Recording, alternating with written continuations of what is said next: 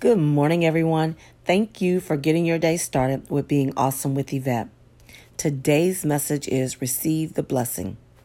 The scripture is Isaiah 43, verses 18 through 19. But forget all that. It is nothing compared to what I am going to do, for I am about to do something new. We all have faced things in our life, and we are finding it very hard to let go. And we just can't seem to look past the life that we have or the pain that someone has done to us.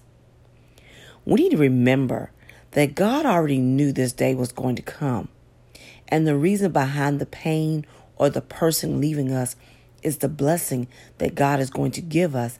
Because before the blessing, we have to endure some disappointments and pain in order to receive what God has for us to move forward. Remember, not everybody that come into our life is meant for our future.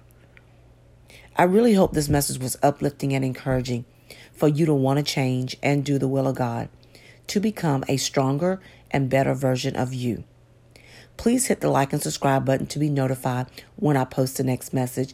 Again, thank you for getting your day started with being awesome with Yvette. Have an awesome day.